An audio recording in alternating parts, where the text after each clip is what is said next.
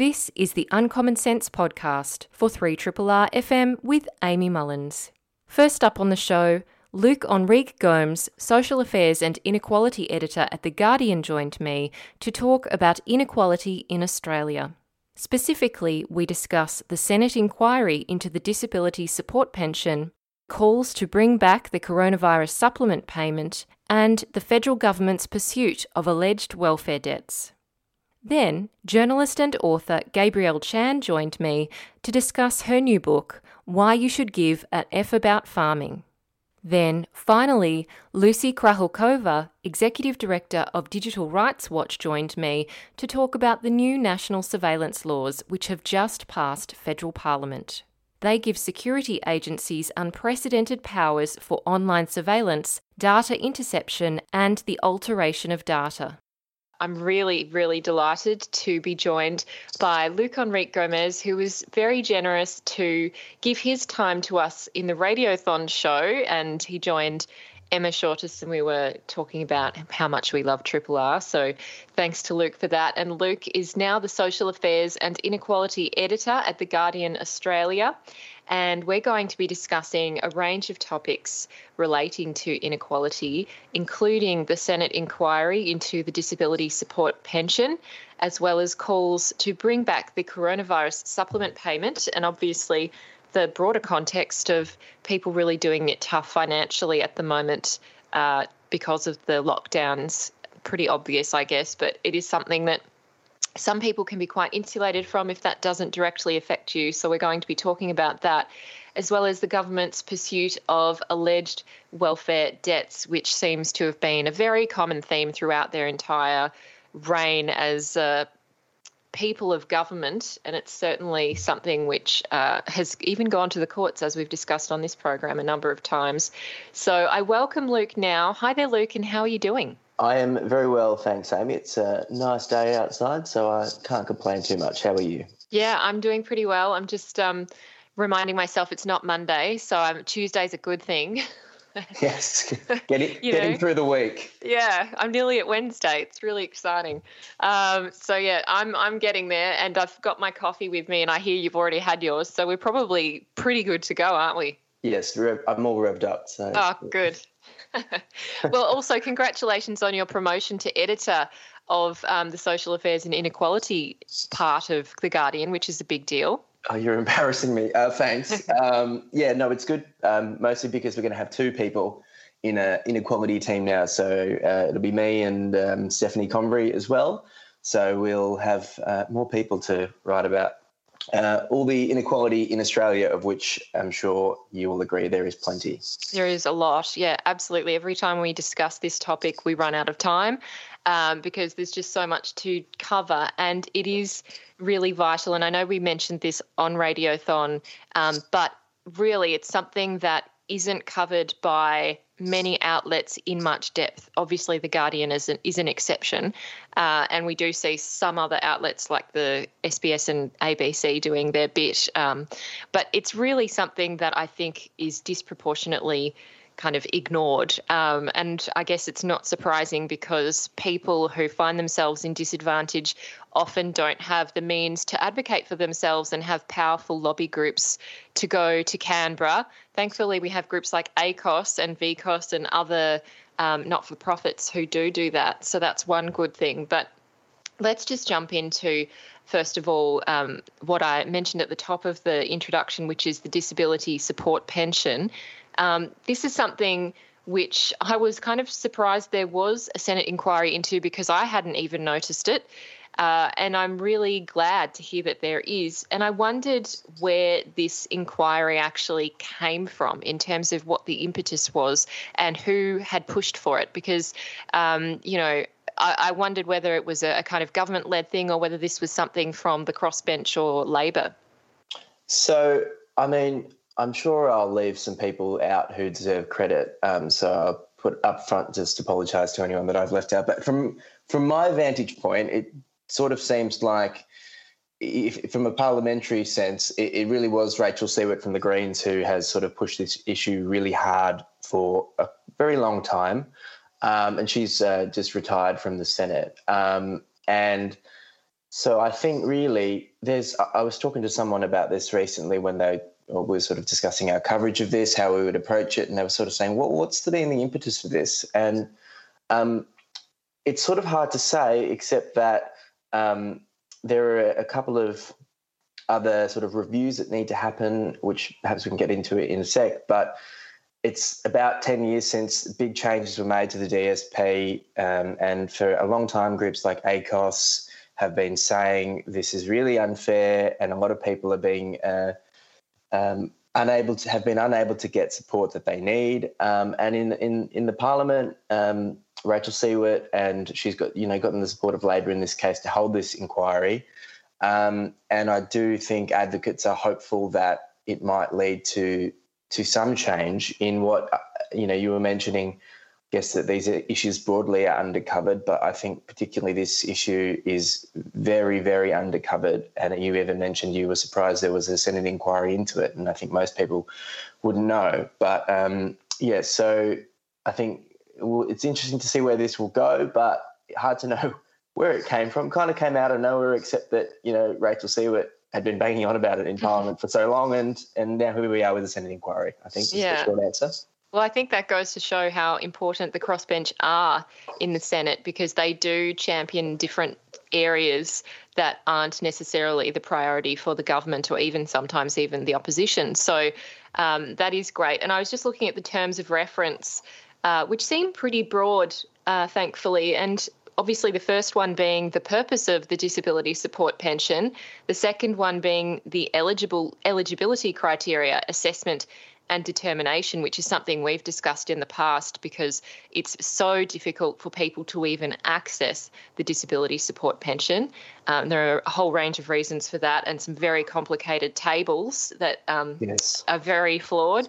And then there's also a really interesting one, I thought, which was the capacity of the disability support pension to support persons with disabilities, chronic conditions and ill health, which to some people may not seem to be a big deal, but a lot of the people who can't access the DSP are actually people who have chronic conditions and ill health, and those conditions do fluctuate. So that's one of the kind of rigidities of the disability pension, is that it kind of doesn't support those people who haven't had a real settling of their condition, and it's really difficult for those people, and they end up on payments like job seeker, if anything at all.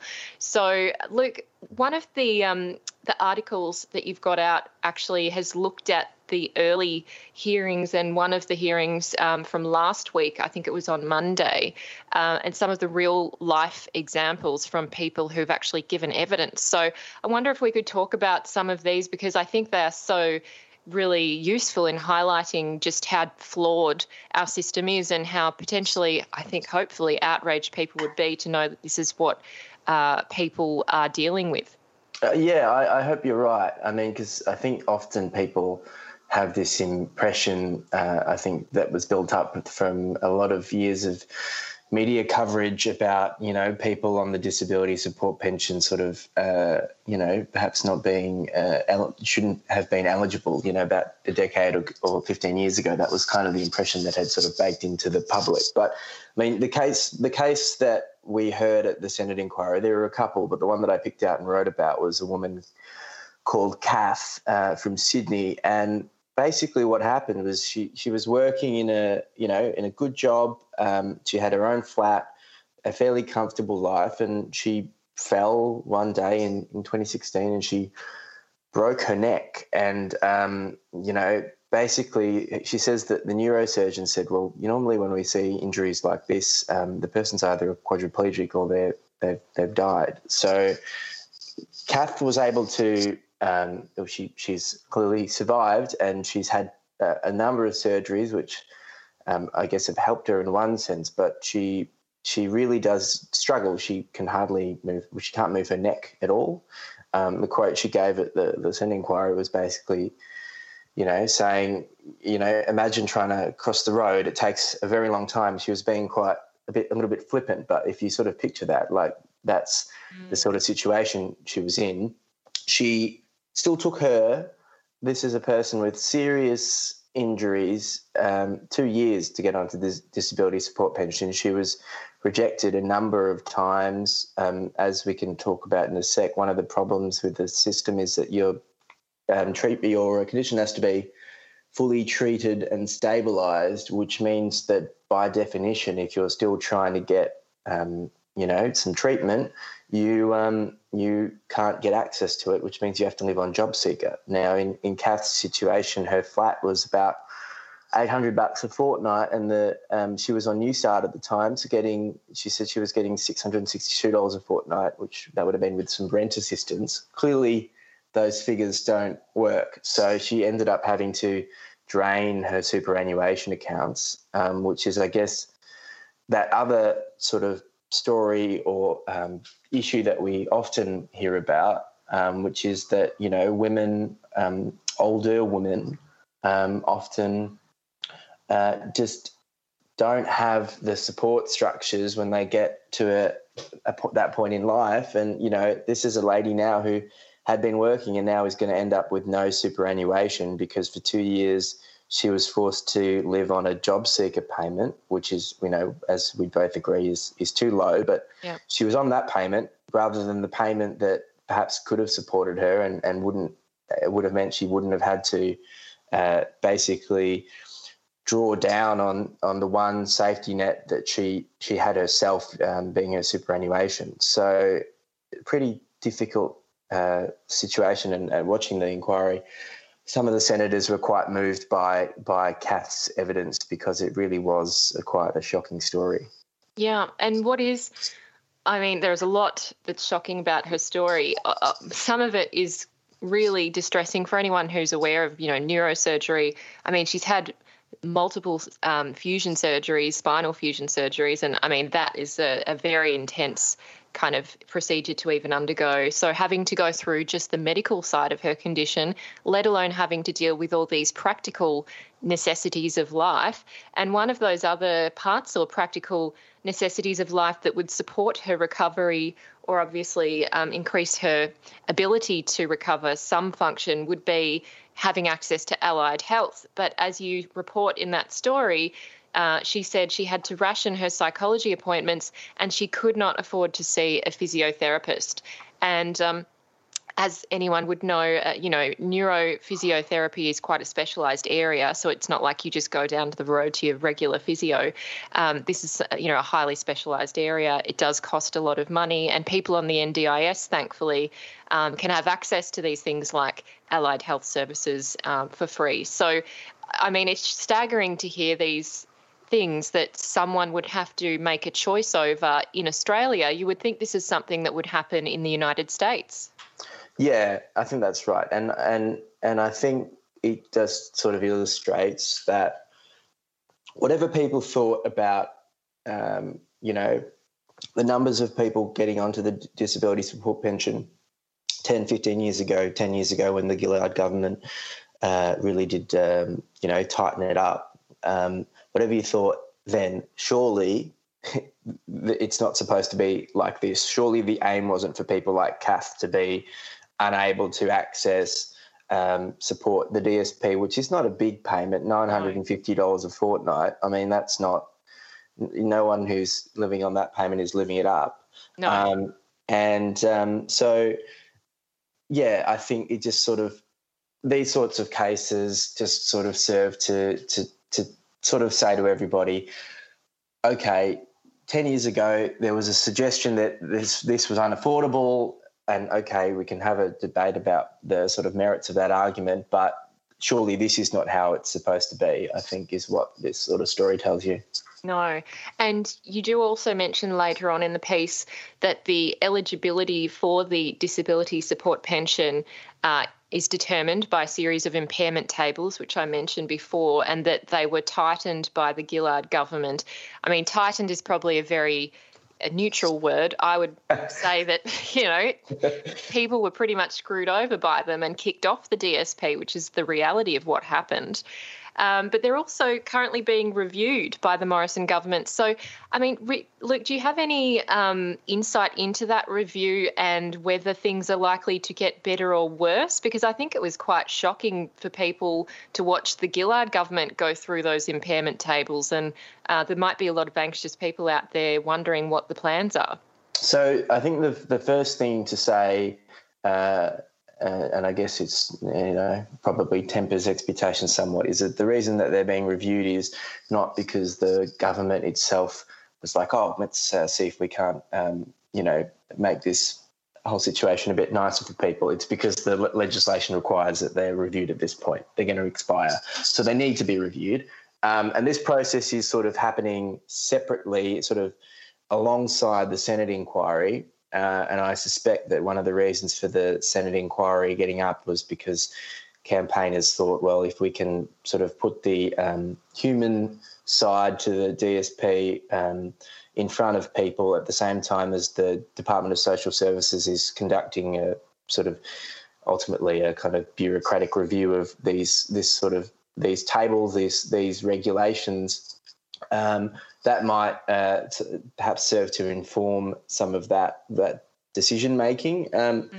Ultimately, this is it's happening alongside, and I believe the consultation process has concluded at the moment in the sense that most of the groups have already submitted their submissions to that review. I do know that there was a little bit of consternation about the sort of scope of that inquiry or that review into the impairment tables, but at the moment we're sort of waiting to see what will happen. I mean, ultimately these are going to be decisions for Anne Ruston in the sense that if anything good, I say good as in if those impairment tables are going to be reformed in a way that's going to help people, it'll be Anne Ruston making that decision, not the department. So we sort of need to wait to see what she has to say, which at the moment has been very little.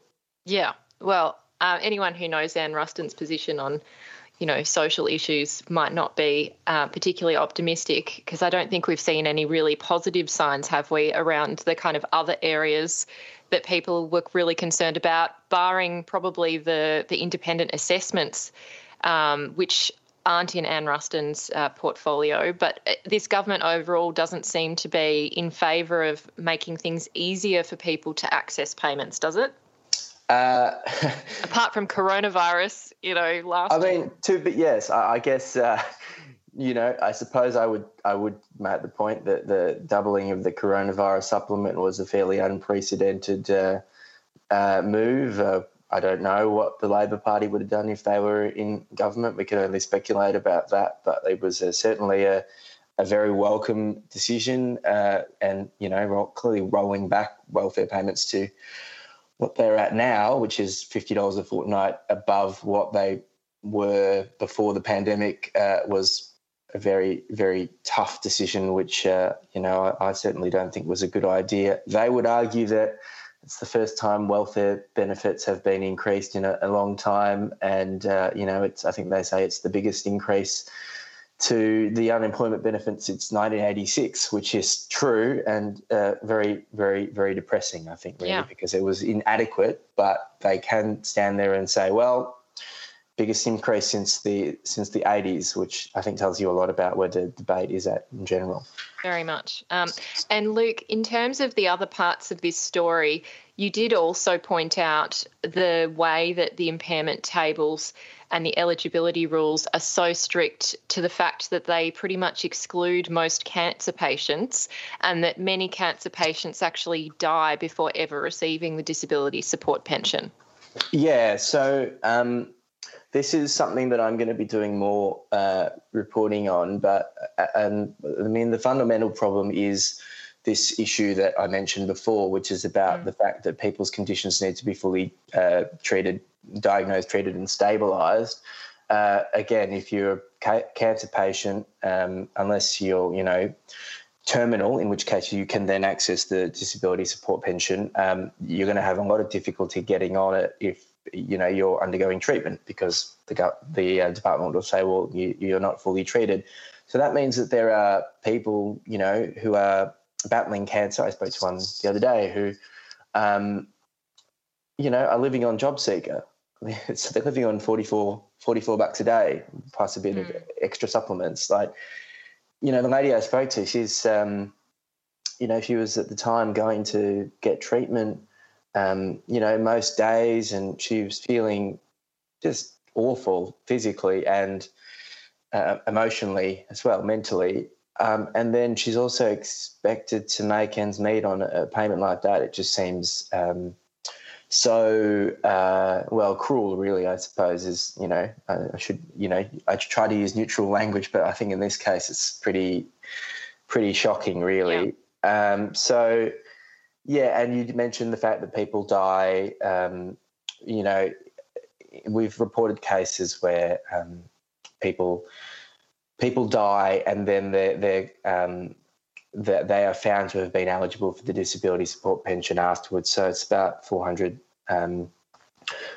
cases a year of that. I actually learnt recently that the department has improved some processes, which means that people with terminal illnesses do have a more fast-track process to getting on the pension. I've done a couple of stories about this problem because it's, I don't know, I guess there's the big policy issue, right? But then there's kind of these little loopholes and just parts of the system which just seems so obvious that, like, you would think that even there'd be bipartisan support for fixing those sorts of things, right? Like if you have a terminal illness, you're supposed to get on the DSP immediately, yet for some reason, until this recent change, people were still waiting months and dying before they got on it. And I did a story a couple of years ago about a guy who, he basically spent his final weeks,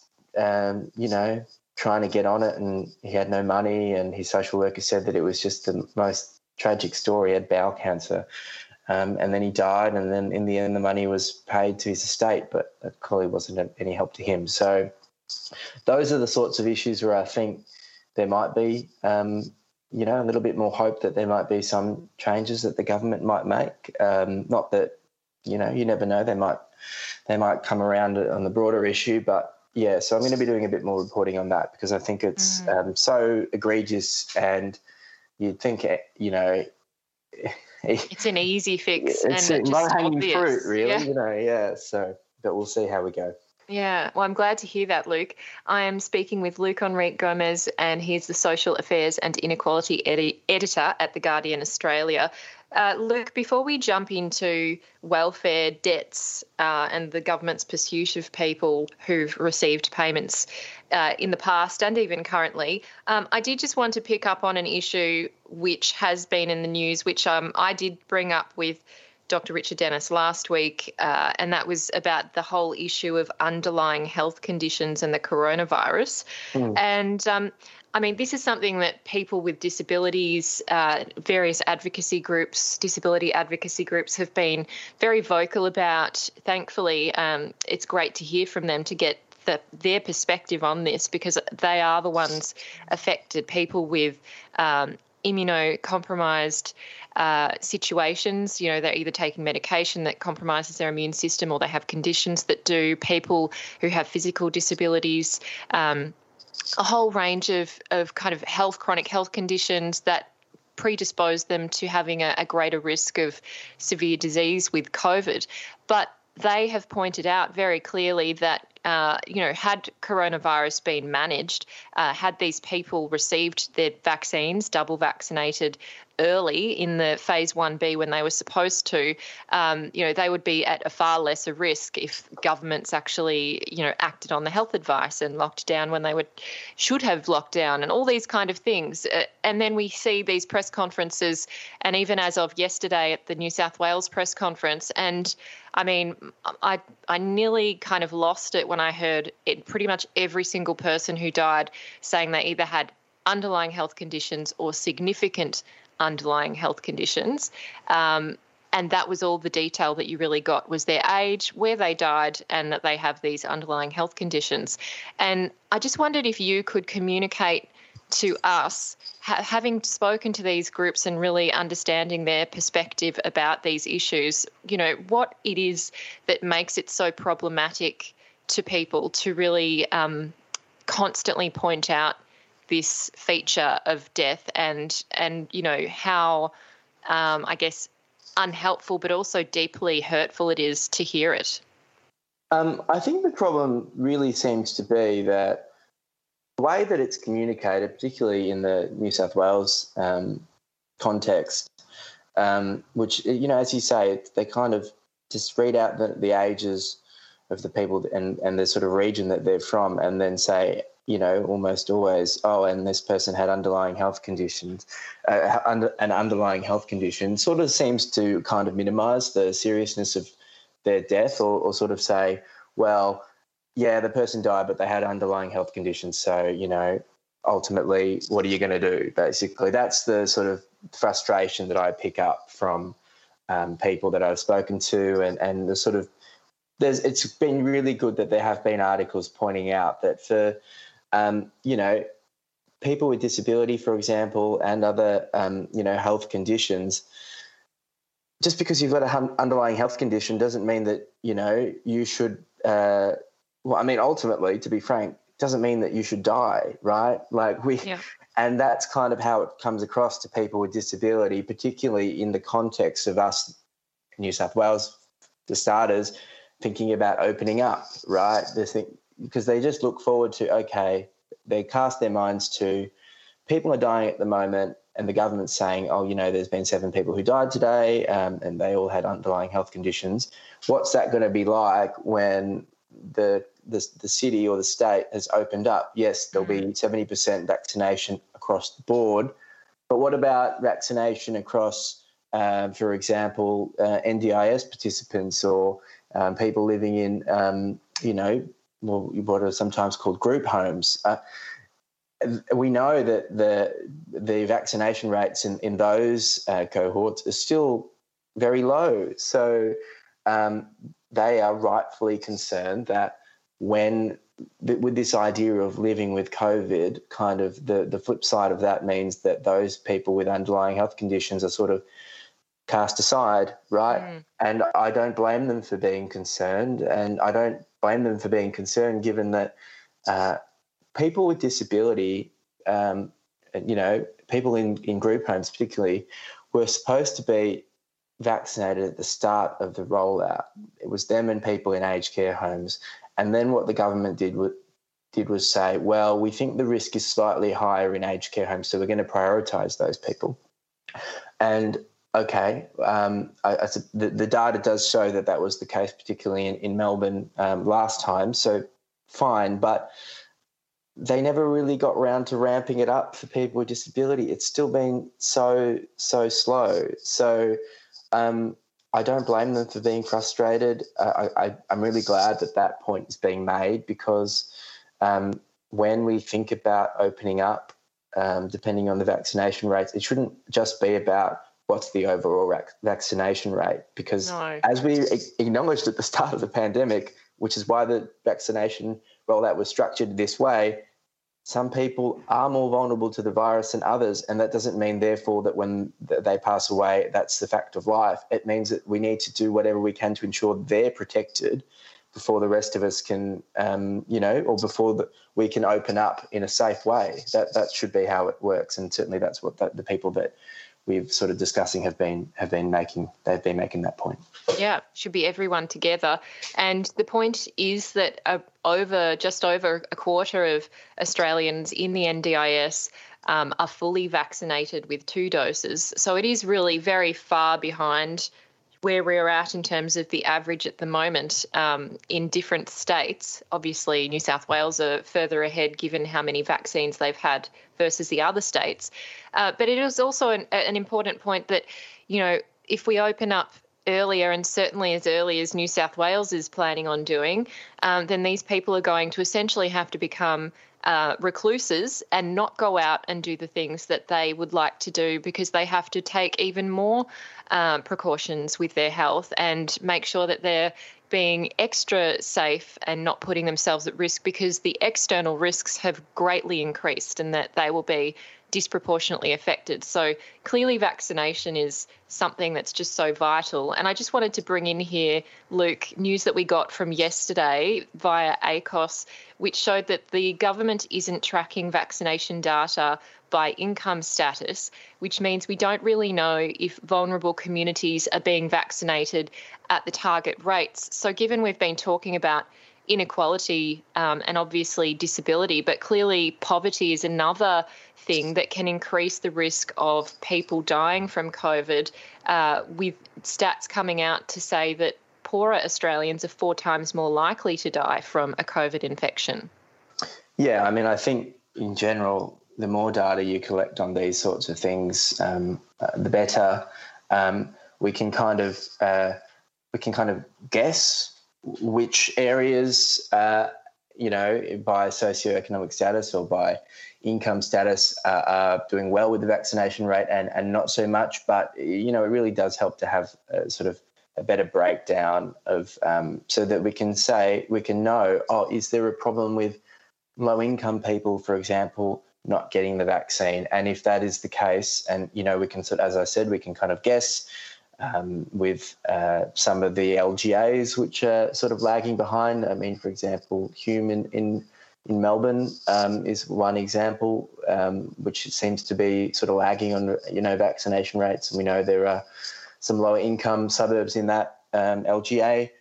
But if we can have the data that ACOS is asking for, then we can know, okay, if this is a problem, then what can we do to address it, right? And I mean, That's ultimately that's the point of collecting this data, is being able to properly identify the problem, so then you can know there's a problem and try and fix it, right? I think it seems fairly obvious. As you said, yes, there was the research from the Australian Institute of Health and Welfare which showed, people in poor areas are the ones more likely to have died during the pandemic, which was a story that we knew had occurred in other places, but there hadn't really been the data to show that in Australia. I actually did some work last year looking at where the aged care homes had been, where people had died, and it showed a fairly similar trend. And that's kind of obvious, right? Because if you think about where all the cases have been in Melbourne, it's mostly been in the north, out in the Hume, Whittlesea area, in the west, in the sort of Wyndham area, and in the southeast in sort of Greater Dandenong and Casey. And as we know, those are, in general, lower income areas. So it does sort of serve that point about the inequality that we've seen in the pandemic, and that, we haven't all experienced it the same way, I think. And obviously one of the easy ways to make life better for those who are struggling is to reintroduce the coronavirus supplement, which had been introduced last year, and obviously coupled with the kind of doubling of payments and that kind of thing, at least in JobSeeker, for example, that made a real difference to people's mental well-being as well as financial well-being, because they are inextricably linked. So we have seen groups, several of them, come out and band together talking about the need for this to be reintroduced to ensure that, the mental health burden is not increasing in terms of people, because obviously it's really hard to access mental health services at the moment. And one way of supporting people is to ensure that they're financially able to survive. And we've seen, lines at food banks and a whole range of examples where we can see that this is clearly a major issue for people in Victoria and elsewhere. So I wonder, do you think that this call from a number of people, including think tanks, but also doctors and professors coming out and calling for this, do you think that that's getting any traction with the government? Yeah, so this was, partly a story that I wrote last week about there's a think tank called Australia's Mental Health Think Tank, which includes Patrick McGorry and a number of other people who basically said, bring back the coronavirus supplement. It's the best or most decisive thing you can do to alleviate sort of mental health issues faced by young people in particular. Last year there was the coronavirus supplement, and it made a big difference. This year there isn't that supplement to people who are unemployed. Do I think it's gaining traction with the government? Sadly, no, in the sense that I think the government has been dragged to make a couple of changes to its new philosophy in 2021, which was essentially we don't want to spend money on income supports as much anymore. We're going to sort of turn off the money tap, so to speak. So, they've introduced those disaster payments, which are kind of JobKeeper 2.0. But I think they've basically decided that their red line is people on welfare support, welfare payments that aren't already working.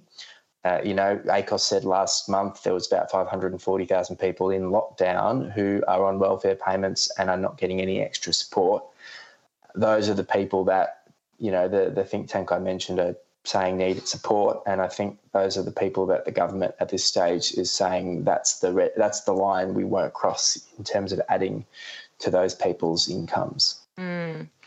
And one other topic I did want to cover with you, Luke, was the issue of the ongoing pursuit of people with alleged welfare debts, because this is something that we've discussed in the past, obviously mostly relating to robo-debt, which certainly did make it to the courts, and we all know how that has ended, although I guess some of it's still ongoing in terms of the kind of little tiffs that the government's having about not wanting to release certain information that they have.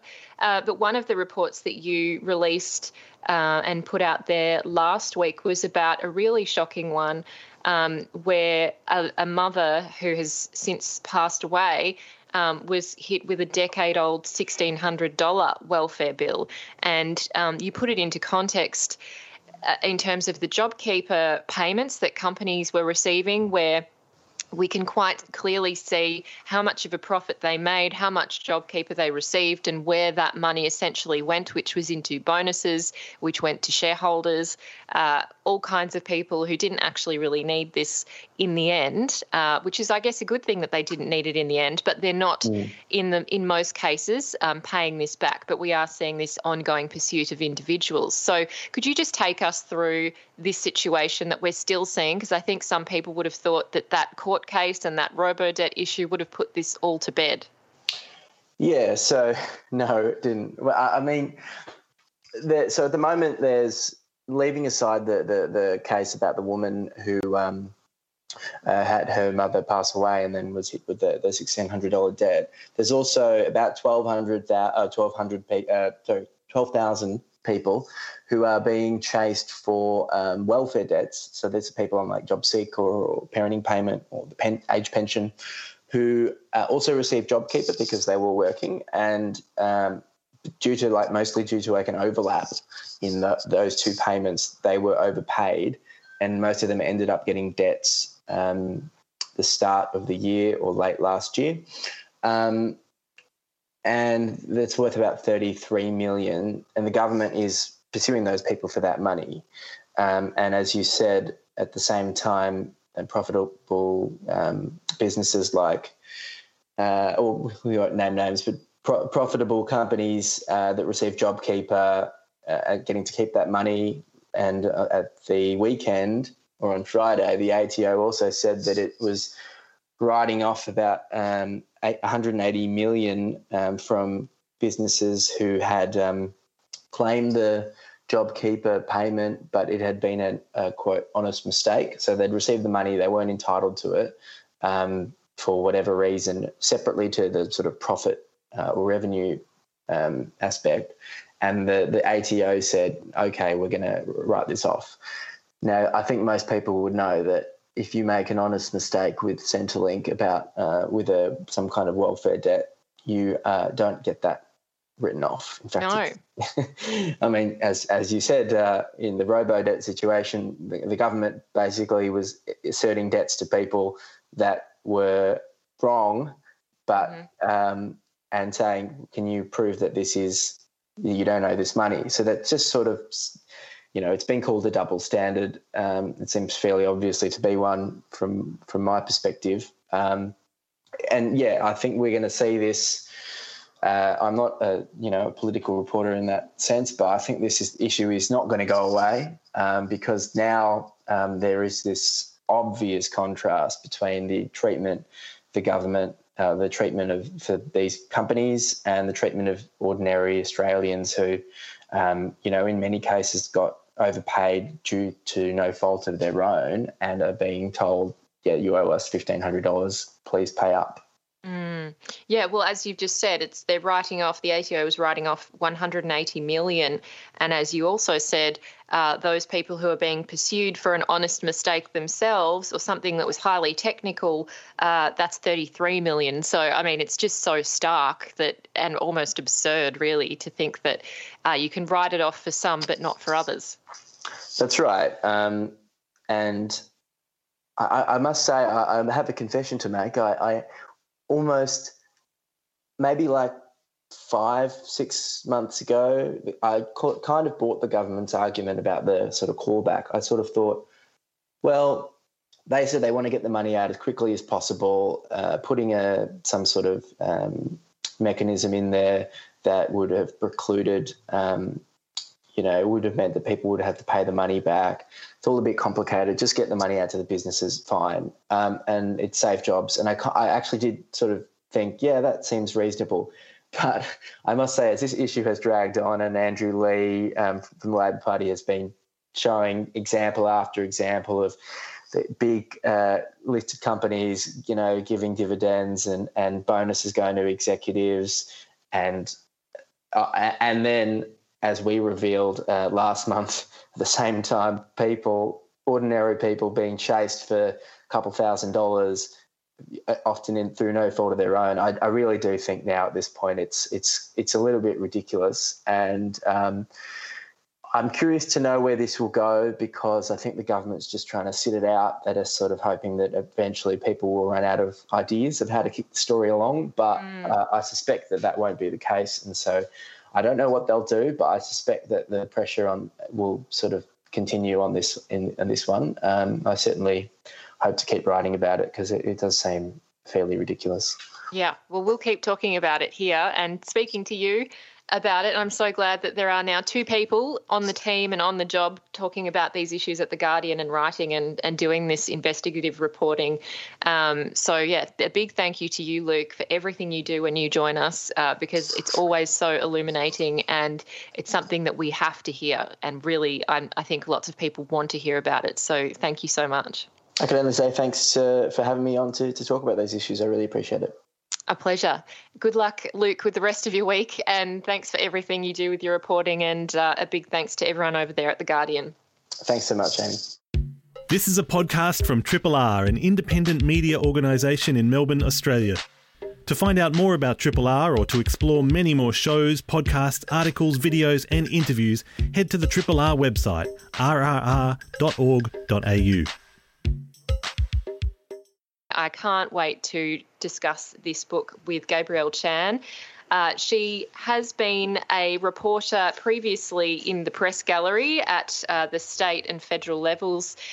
She's since moved on from that part of her life, and she, as she says in this book, met a farmer. And I guess the rest is history, although there's a lot that has developed since that point, to the level that Gabrielle has actually written her second book, Why You Should Give an F About Farming.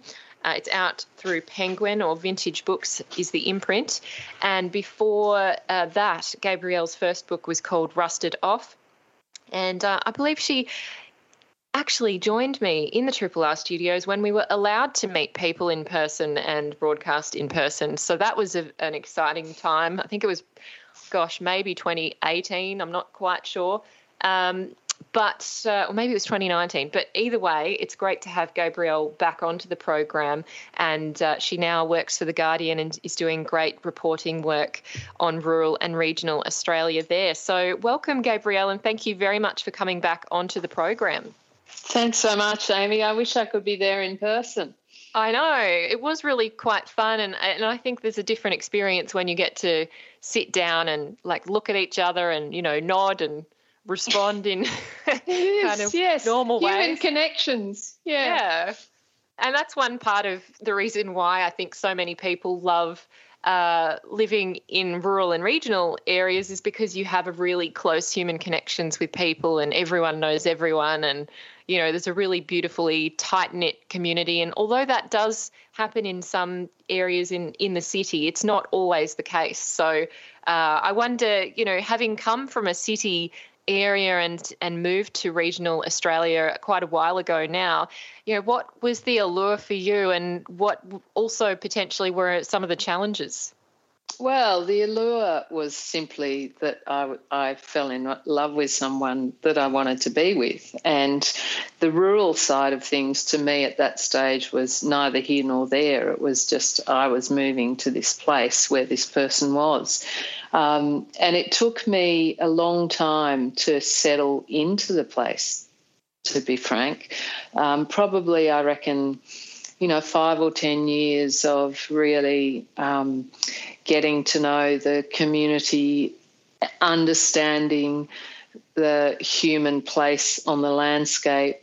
All of these things were so foreign to me as someone who'd grown up in the suburbs. Just even the sense of space. I went from a 3-metre wide terrace in Surrey Hills in Sydney to, acres and acres and acres, and just getting used to that sense of space when you'd had a wholly interior world was quite a challenge. So I think it changes actually your outlook.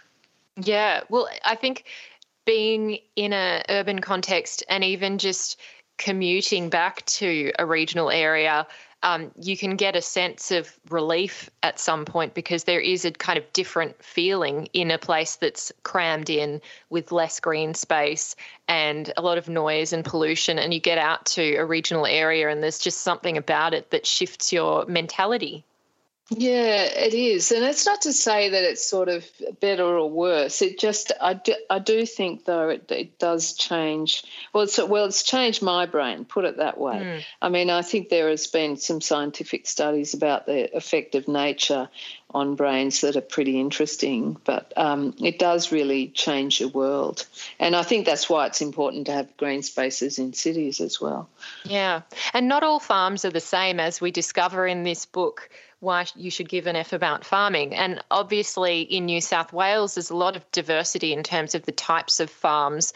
And as I was saying to you, I interviewed Charlie Massey on the program earlier in the year, and he highlighted some amazing case studies in his book Call of the Reed Warbler, and you highlight in different ways the fact that there are so many different approaches to agriculture and farming. So I thought we might spring from your own farm and to get a sense of what it's like where you are as a starting off point.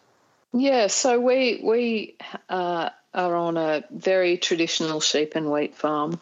It's a multi-generational farm run by my husband's family. And it's a mixed farm in that it has animals and crops. That we went through a stage, not us personally, but I think farming went through a stage where they pivoted to more crops than animals, and I think that's maybe coming back now as the science changes on what's required for things like increasing soil carbon and that sort of thing. So, but very much a traditional farm. And around this area, which is west of Canberra, it's still largely family farms around here.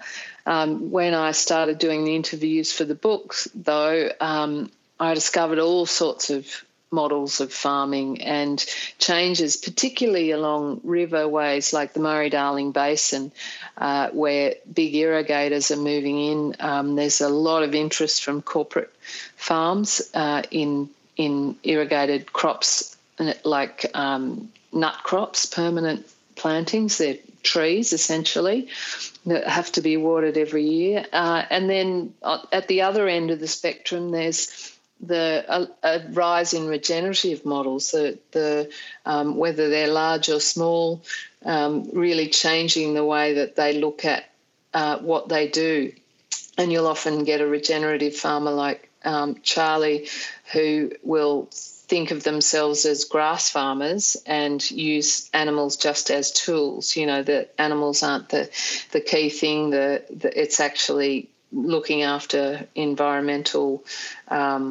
certain environmental things and landscapes rather than thinking purely about production and yields. And we'll get to that aspect of the book in a moment, but I wanted to touch on the earlier chapters in the book and look at the agricultural sector and farming from that big picture that you do, and obviously its significance to Australia, not just in an economic sense, which is clearly, very big, but also in this cultural sense as well. So you point out that Australian farmers manage up to 60% of the country's land mass and account for up to 70% of its diverted freshwater extractions. And you draw from that really a point that is we all have a stake in farmers doing their job well. And that's because there are so many existential threats that you highlight and that many farmers are well aware of, being climate change, water shortages, soil loss, energy production, natural disasters, zoonotic diseases like COVID-19, population displacement, and geopolitical trade wars like we've seen with China in recent times. So in terms of that big picture that I've just kind of referenced and that you explore in great depth, what is the significance of farming to Australia? And I know this might be quite obvious to farmers, but for the uninitiated, what are some of these touch points in terms of its significance? Okay, so we're seeing this, the change in world governments around the climate change challenges and emissions challenges, and all of those things you touched on. So the farmers manage up to 60% of the landscape. So that's a really important job. How we manage landscape, and humans are a part of landscape. Humans have been a part of landscape for, a very long time. But often in our political debates, we have these kind of crazy binary debates where you say either we lock up environment or we slash and burn. Well, we've got to work out ways for humans to live on landscape. So for me, the question is not about how to feed the planet, because we do produce a lot of food. The question is how you feed the planet while looking after the planet. And I think that's the challenge, is the part of the challenge that farmers are starting to address now, and governments are thinking about it. So, for example, in the United Kingdom, as they've come out of Brexit, they've come from a very subsidised system in the European Union where farmers are subsidised for the production, their food production. The UK is now looking at a system where farmers will get the same subsidies, but those subsidies will be targeted at what environmental services they provide. So that is improving their water quality, improving their habitat on their farms. So that becomes a different income source to the income source of food production. We have to acknowledge that eaters have a part in this play. I often hear when we talk about, say, water debates around the Murray-Darling Basin, those bloody irrigators, they're taking all this water, but if you're eating the food that the irrigation grows, then you do have a part in this whole story. So there's that aspect. Farmers, on the other hand, have to acknowledge that what they do within their boundary fences has an effect on the broader climate. So you can't say, well, this is my land and therefore I can do whatever I want. We acknowledge that there's this trade-off, there's this contract between farmers and eaters, land managers, and I include, I want to underline, I include Indigenous farmers in this and Indigenous land managers. Indigenous rangers are managing a huge proportion of Australia's land, and that program is increasing. and has been funded for the medium term now, which is a big step forward for the Indigenous ranger programs. So all of these aspects, how we manage our continent, how we feed ourselves, all of these things are going to be critical in the coming decades as we sort of head towards a population globally of $10 billion. And that global population projection is really pricking up the ears of big capital as they get more and more interested in both the food production business and the landscape management business, because these two things are going to be income streams over the next 3 decades.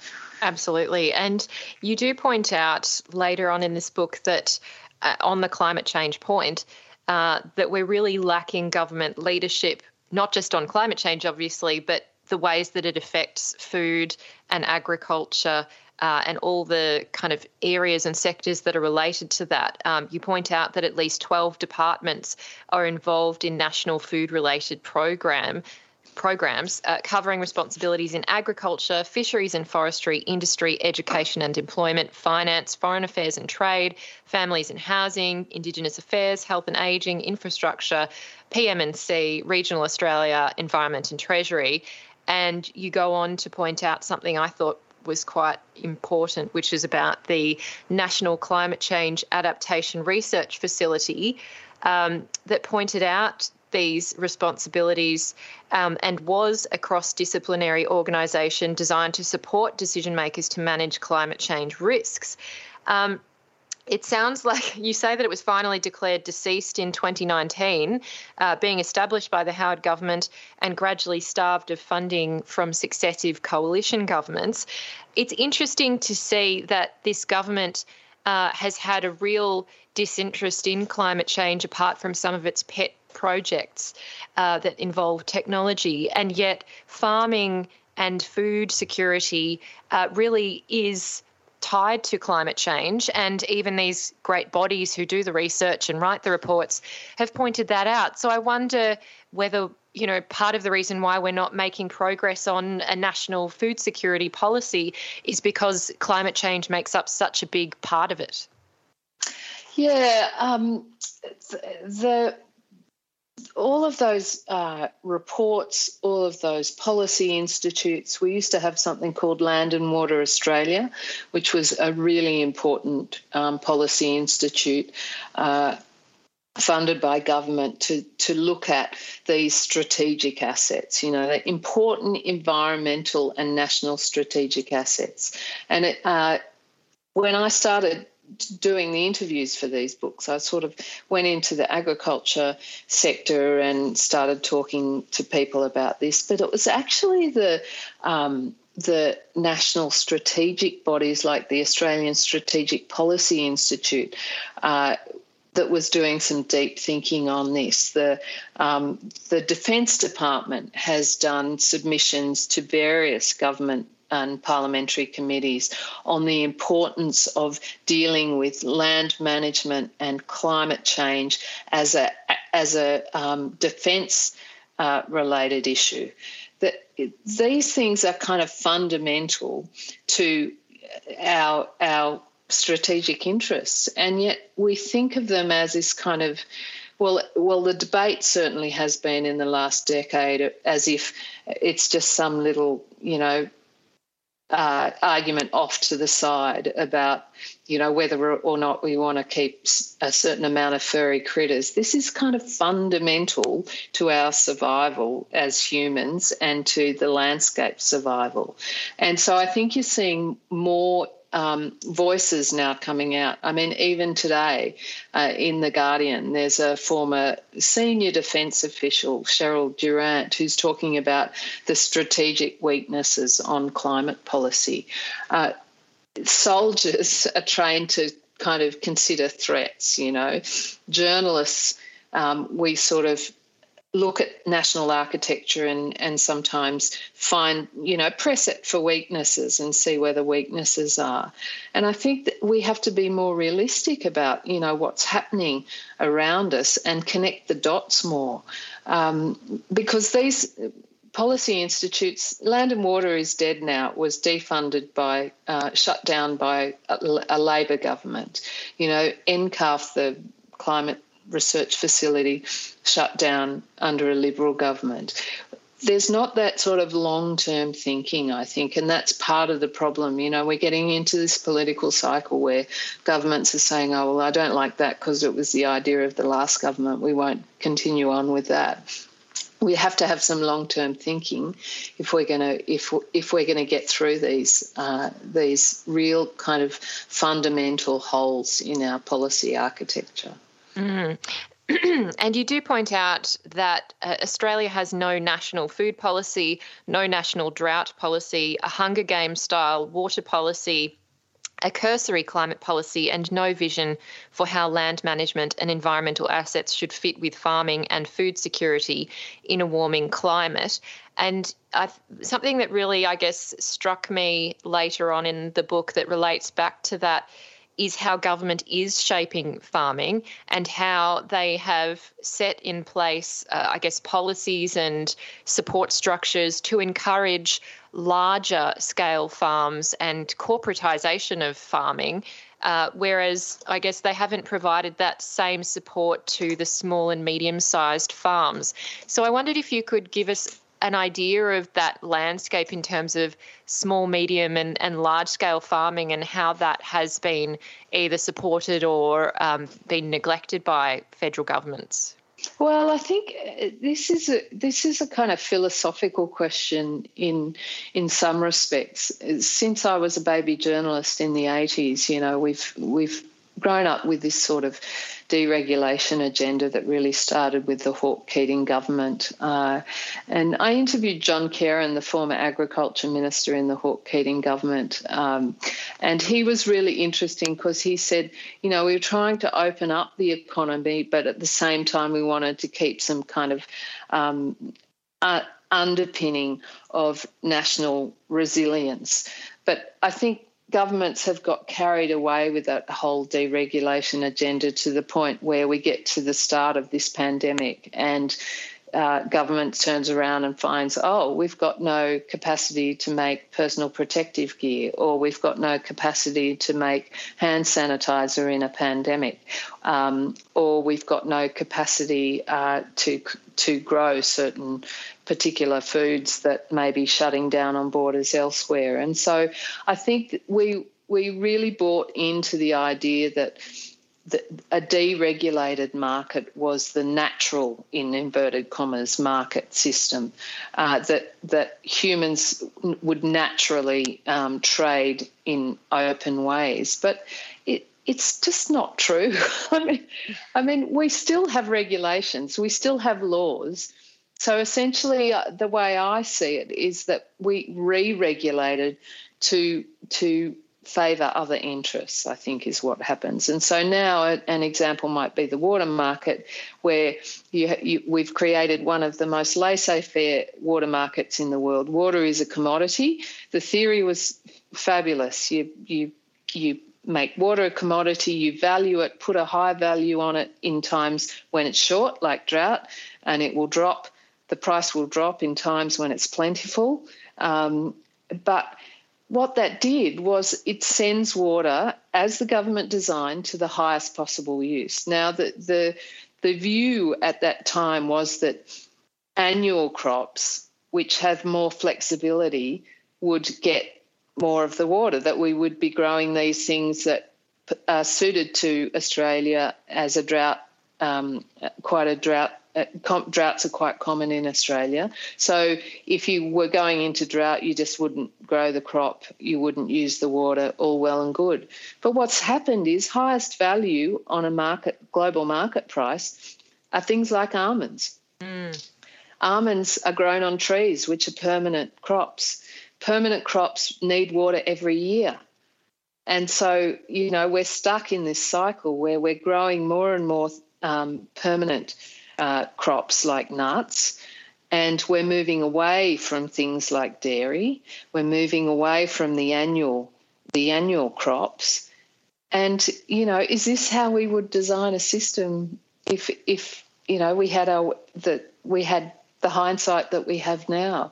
I mean, the other thing about water markets is they're not very transparent. So it's hard to see into water markets that are priced on different valleys, different places.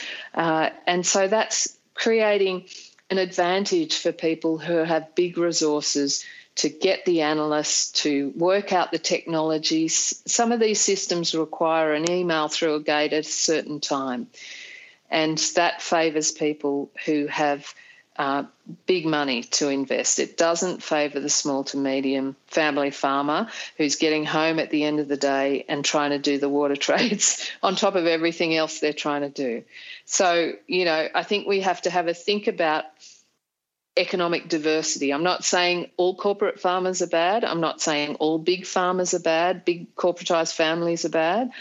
I'm just saying we want to look at this so that we've got some economic diversity in the system, because the other thing that very large operations do is they have large-scale efficiencies.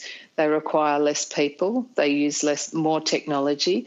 And so those little towns that government talks about every time there's a drought, how important it is that we have these little towns, that's actually contradictory with, their push for more global capital into farming.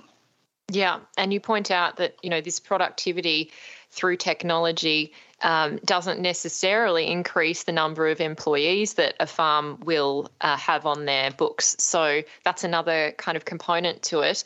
And I wanted to pick up on that water chapter because you show just how Australia is influenced by global agricultural issues like in 2015 when the Californian drought pushed the almond industry to look globally because then they were producing 80% of global export almonds and found Mildura and, as you said, the rest is history in terms of the utilisation of water and that yearly requirement of high levels of water to keep almond crops going.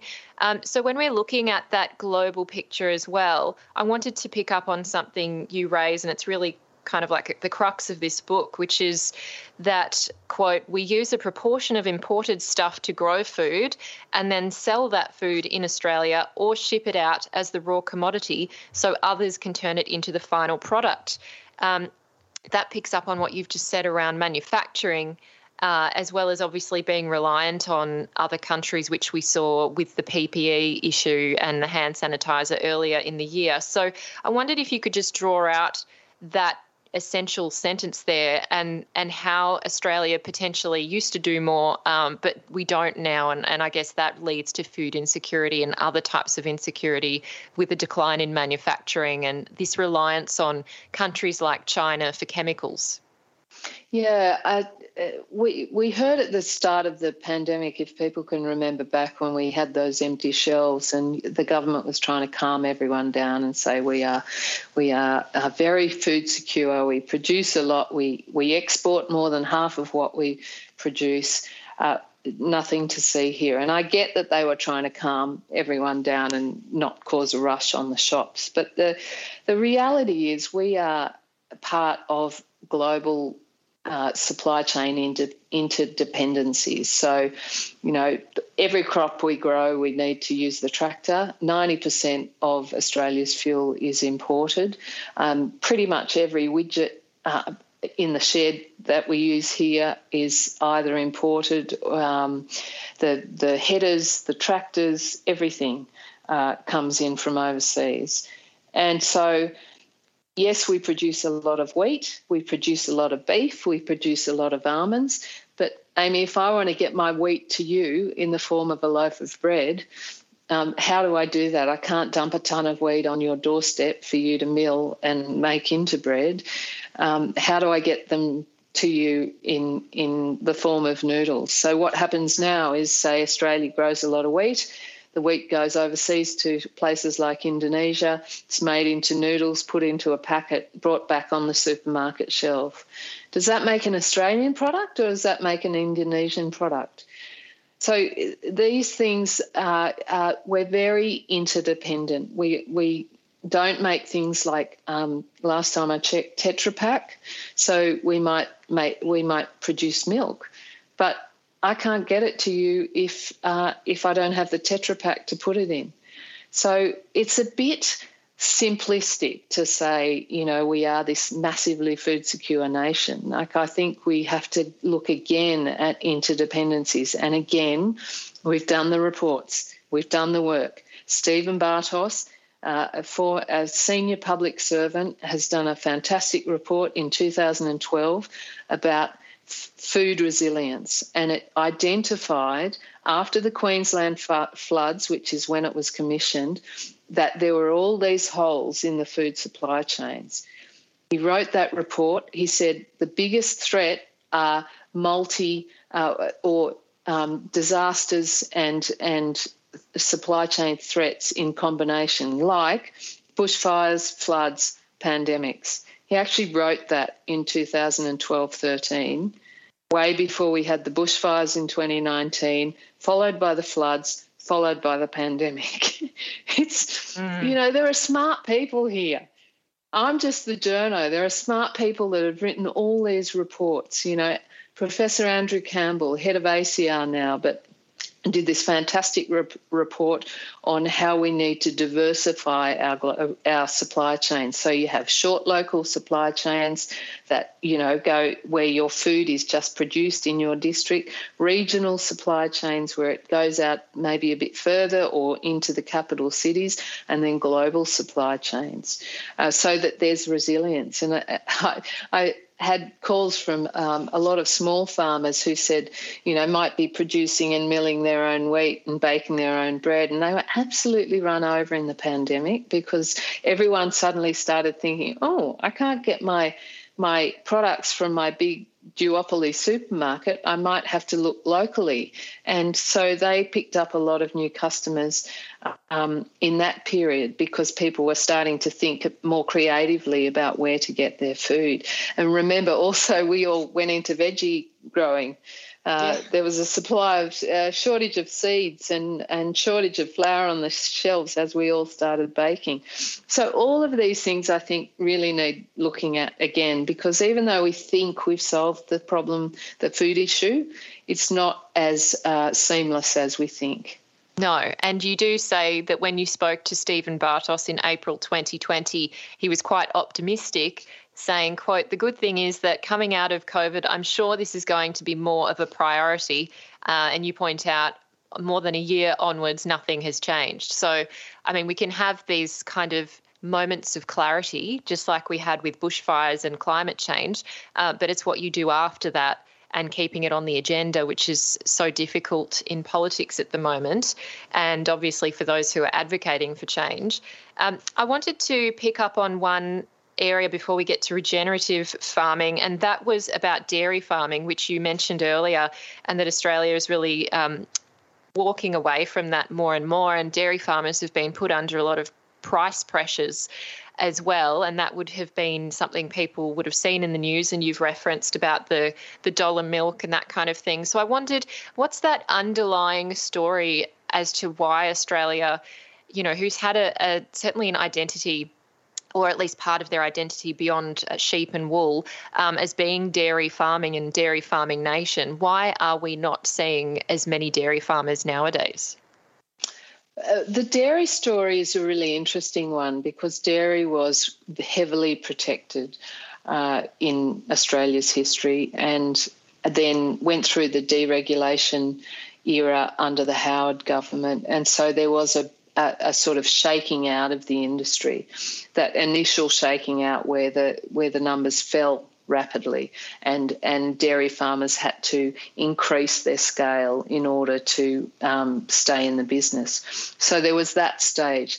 The second stage of the dairy shakeout, I think, has been the dollar milk and the pressure on producers to create a cheaper product. And there's no doubt there are dairy companies, very large dairy companies, that are managing to make money out of dairy. It's harder for the small to medium people in that industry. And then the third stage of this is the water stage that we're seeing now. And And I think as we went into drought, the last drought, which is probably a couple of years ago now, water prices just became too high for the average dairy farmer who relied on irrigated feed crops for their cows. The prices were too high for them to compete with the almonds that get a much higher price in the supermarket shelves. So if you're squeezed on the one hand to produce a very cheap litre of milk, and then your production costs in order to feed your cows to keep them milking are too high, the two just don't add up.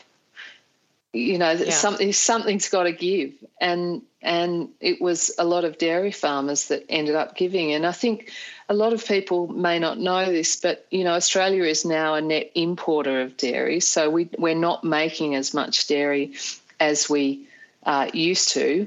And I think that's a question another question we need to think about. So the modern economic paradigm, the market-first paradigm says, well, if you can't produce a litre of milk as cheap as, say, New Zealand, well, you just drop that industry and you buy it from New Zealand. But as we've seen, through the pandemic, we had that argument about rice too. But Vietnam, is a big exporter of rice, and we import from Vietnam, they shut off their rice exports because they wanted to keep the food for their own nation. And so then you're left without a product on the shelf unless you've got local growers. So in a sense, all these policy arguments are long-term arguments, long-term strategic policies that we need to bed down. But the debate is trapped in this short-term political cycle. So the easy answer is always, you just let the dairy industry grow, right? Because we can buy it cheaper from New Zealand. And you can buy it cheaper until you can't.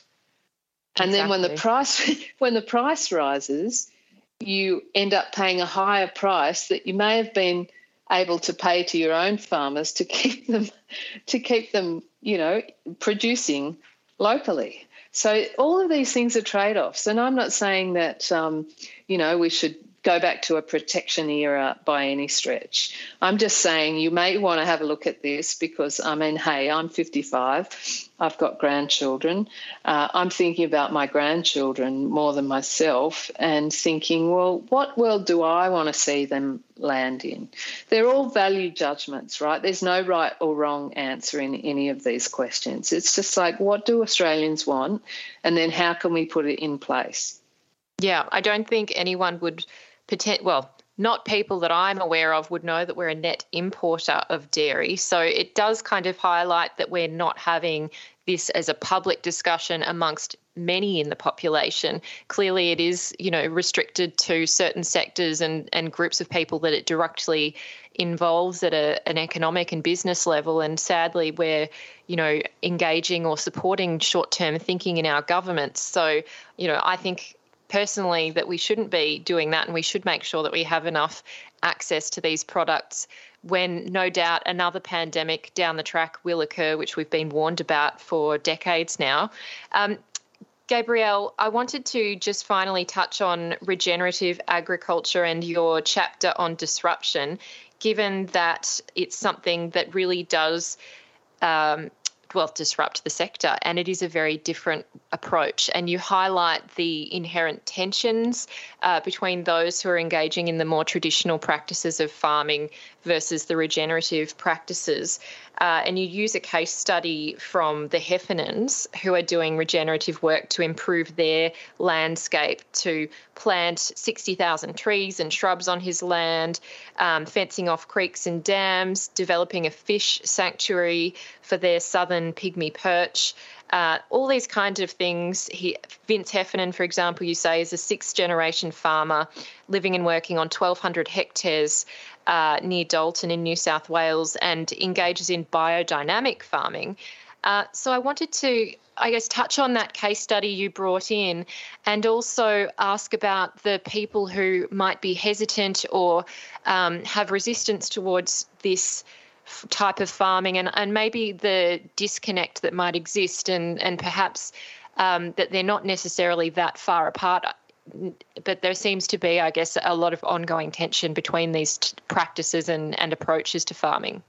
Yeah. There's so Vince is an interesting case because he has been doing this for a couple of decades now, and biodynamics is no sort of new system of farming. It's been around for a while, but I think the tension in the industry is around maybe more the stories and the marketing that in just the word regenerative itself, I say in the book, is like a trigger word to some more traditional farmers, because the implication is, well, if you're not regenerative, you're degenerative.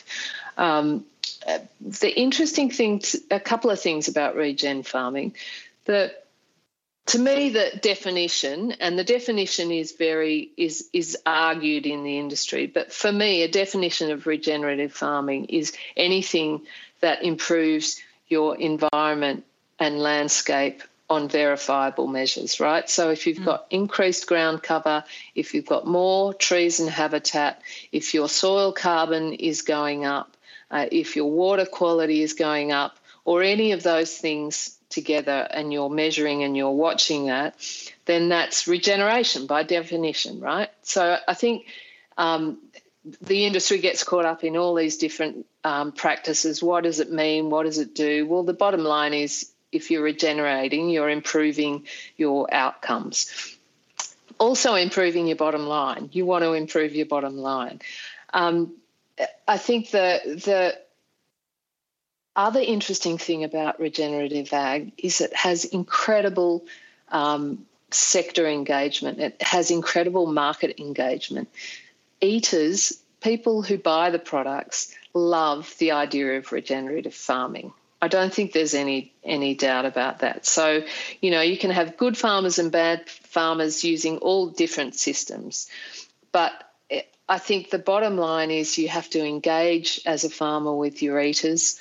And there is going to be pressure to increase your environmental outcomes. One of the bright spots, I think, in government policy is David Littleproud, the Agriculture Minister's Carbon Plus Biodiversity programs, which is now looking at how farmers within their current economic systems can be paid an income source for improving their carbon, improving their biodiversity. And I think that would go a long way in sending the right economic signals to farmers that you can actually get paid for this. Part of the disconnection between the two is a sort of fear that if you change to a more regenerative system, you're going to lose income, because the current way that farmers are paid is on yield. The bigger your crop, the more you're going to get paid, because farmers are price takers largely. The interesting thing about Vince Heffernan's model is he has created this regenerative system through his biodynamics. He also gets paid more for his lamb. He gets paid, restaurants have picked it up. He sells whole animals boxed to customers, home customers. You can't buy just the chops or the mince. You've got to buy the whole animal and use it. It makes it simpler for him. It cuts down on waste. So all these new systems that are coming in, I think, are really going to disrupt the farming landscape, and there's a massive heated argument about which one's right and which one's wrong. I think there's scope for everyone in a very large country like Australia, but definitely heading in the direction of, you're going to have to look after the environment in your farming system, whatever farming system you use, because there's going to be carbon tariffs in other countries. People want to see into your supply chain, and that's the big change coming in farming. And it's interesting because you also say that he partnered with a specialty butcher called Feather and Bone, and has been doing so for the last 14 years. And they've been buying those whole animals as well, not just the kind of direct customers, which he also sells to, supplying the restaurant trade, and I guess being another outlet for his work, and also meaning that he still gets paid higher rates than in the supermarkets, which are wanting uniform products, and as he pointed out, that they're making a huge amount of profit on the meat that they're actually receiving. Yeah, and I think that was a big thing for Vince, was that he felt like he was in an economic stranglehold from the supermarkets. And he made the point, which is actually really true. He said no one's as disinterested in where their product goes as a farmer, because they're kind of on to the next harvest or on to the next job. You know, they're not thinking about where it goes after the farm gate. But he said, you know, they can complain about red tape and green tape and all this sort of stuff, but they just let the processors and the retailers screw them in some senses. So I think that economic signals are a really important part of getting the environmental signals right. And I think if Little Proud can get this program off the ground, it will be really interesting to see farmers by 2030, maybe they're going to start getting a portion of their income from environmental services and a portion from food production. And that, I think, will be a big breakthrough if that can happen. Yeah. And just finally, Gabrielle, you know, you've mentioned there that people buying these almonds that are using up all the water in Mildura as just one example, and obviously buying from supermarkets the cheaper milk and buying from supermarkets the meat that's sold at very high profits for supermarkets and large companies. I mean, these are all things that we are actively engaged with as consumers of food. Some also produce food who might be listening right now. So what are some of the things that we can directly do to show that we give an F about farming, which is the whole point of this book? Well, I think connecting up with local growers is one thing that people can do. I think, buying Australian product is another thing. Thinking about the food miles and thinking about, emissions in terms of that sort of thing. All of these things, I think, just educating yourself on where the food comes from and what values you want to show. I really loved talking to Mike Lee, the food consultant in America, who thinks about, food as emotion, food as politics, and now younger generations are really using food to signal what values they want to show, and it's very controversial in terms of whether you're going to eat meat or not, or whether you're going to. I think just moderation, right? Like a little bit of everything, and that was the point that Mike Lee was trying to make. Almonds, maybe almond milk starts as this sort of idea that, you might be able to save dairy cows or whatever from what they have to do. But it's blown up into this kind of very large industry that's sucking up a lot of water. So whenever we love something, we love something too much. We tend to get into, and I do it myself with my food choices. I love one thing, and so I'll have a lot of it. I think the message that was put through to me from so many people I interviewed was just like a little bit of everything, a bit of moderation. Don't rule anything out or in, just try a bit of everything. And I think that's my mantra going forward. Yeah. And it's also really good for you nutritionally, because you do need that diversity of food sources. Exactly. I think that Mike said, you see this massive diversity when you walk into a big supermarket, and it basically comes from, 12 different plant crops and 5 different animal species, and goes to create all these different products. So you think you're getting diversity, but actually we as humans, we love to concentrate and specialise. I just think a little less specialty and a little more sort of interconnected food systems would be a great thing for Australia. Absolutely. Well, thank you so much, Gabrielle, for taking the time to chat with us about your new book, Why You Should Give a F About Farming, which is really extensive in terms of the topics covered and very engaging. So I appreciate the work you're doing on farming and regional and rural Australia. Thank you, Amy. It was an absolute pleasure. Great to chat, and I hope you have a great week. This is a podcast from Triple R, an independent media organisation in Melbourne, Australia. Triple R is listener-supported radio and receives no direct government funding. If you would like to financially support Triple R by donating or becoming a subscriber, hit up rrr.org.au to find out how.